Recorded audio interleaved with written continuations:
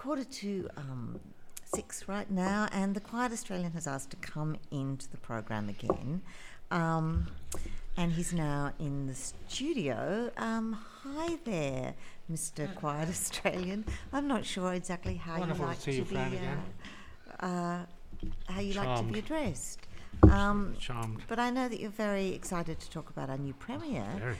Dominic Perrottet, a man who's already announced he's got big plans for the New South Wales, as we've been hearing from Mike Holland.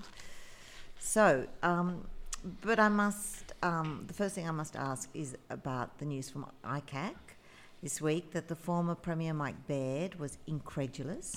Yes, incredulous, when he found out that Gladys had been conducting a secret love affair with Darryl Maguire for 5 years. Now, I know you're close to senior figures in the Liberal Party. Absolutely. Were you incredulous when you learnt about Gladys's secret No, boyfriend? Fran, not at all. We all knew about dodgy Darryl. I mean, if you didn't know, you weren't really paying attention.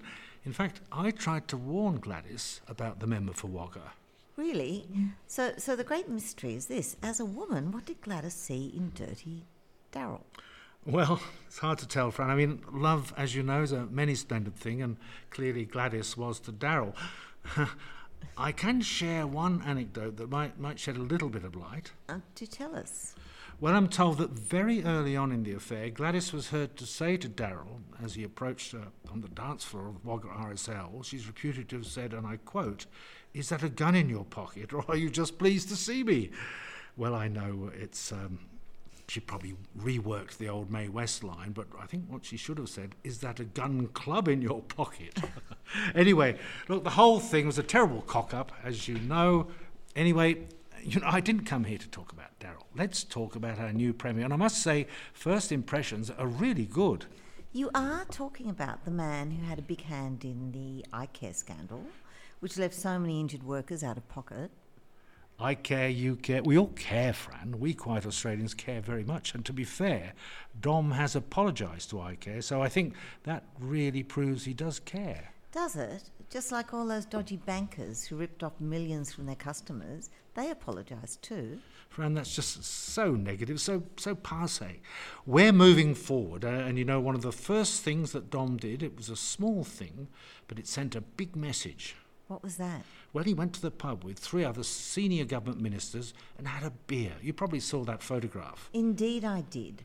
4 middle-aged white men in suits posing with their beers. Wasn't it wonderful?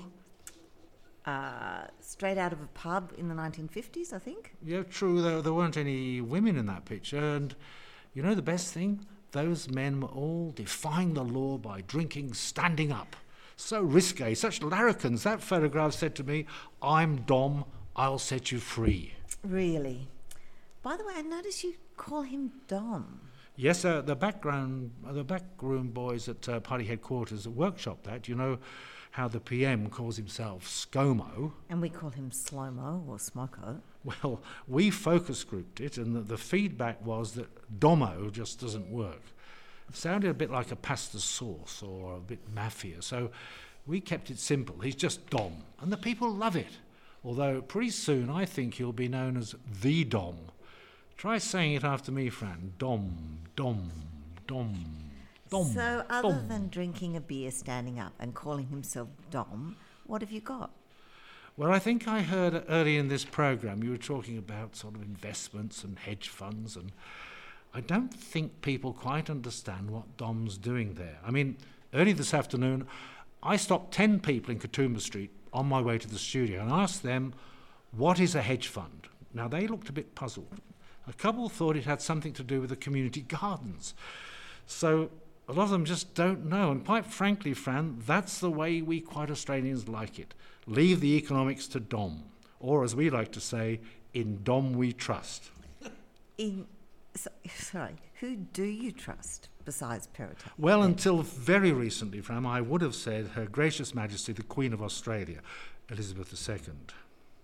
Yes, I had you down as one of those quiet Australians who's also an avid monarchist. I was, Fran, I was. And in fact, my life membership to the Australian Monarchist League, which I've just cancelled, by the way, cost $750. Well, so what's gone wrong? Well, sadly, Fran, the Queen has jumped on the climate change bandwagon along with her son, Prince Charles, and her grandson, Prince William. It's like a cancer that's run through the whole royal family. Don't you think it shows how out of touch the Morrison government is when the Queen has to nudge Morrison to attend the climate summit in Glasgow? It's worse than that, Fran. Now Rupert's performed a massive backflip and told all his hacks to suddenly start talking about so-called man-made global warming. That must have hurt.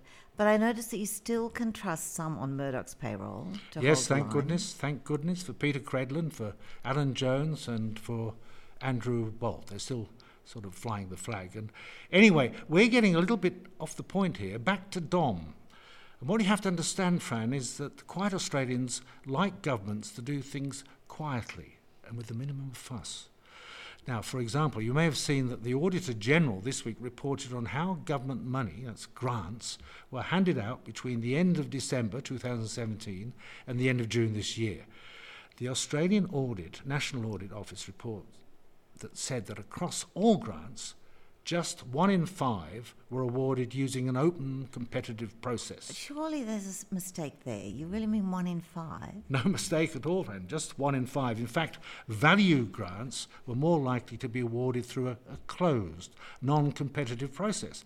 That way, we can be sure that the money goes to the people who really deserve it. And who would that be? Just God-fearing, hard-working Australians in the suburbs. Decent folk who can be trusted to vote Liberal. God's children. God's children? Oh, yes. Didn't you know that God's a Liberal? Oh, that's a bit fanciful, even for you. Who told you that? That's an excellent question, and I'm glad you asked, Fran.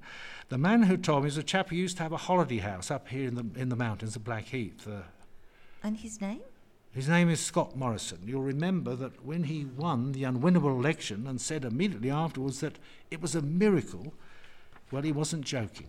Later on, he let on that God wanted him to win.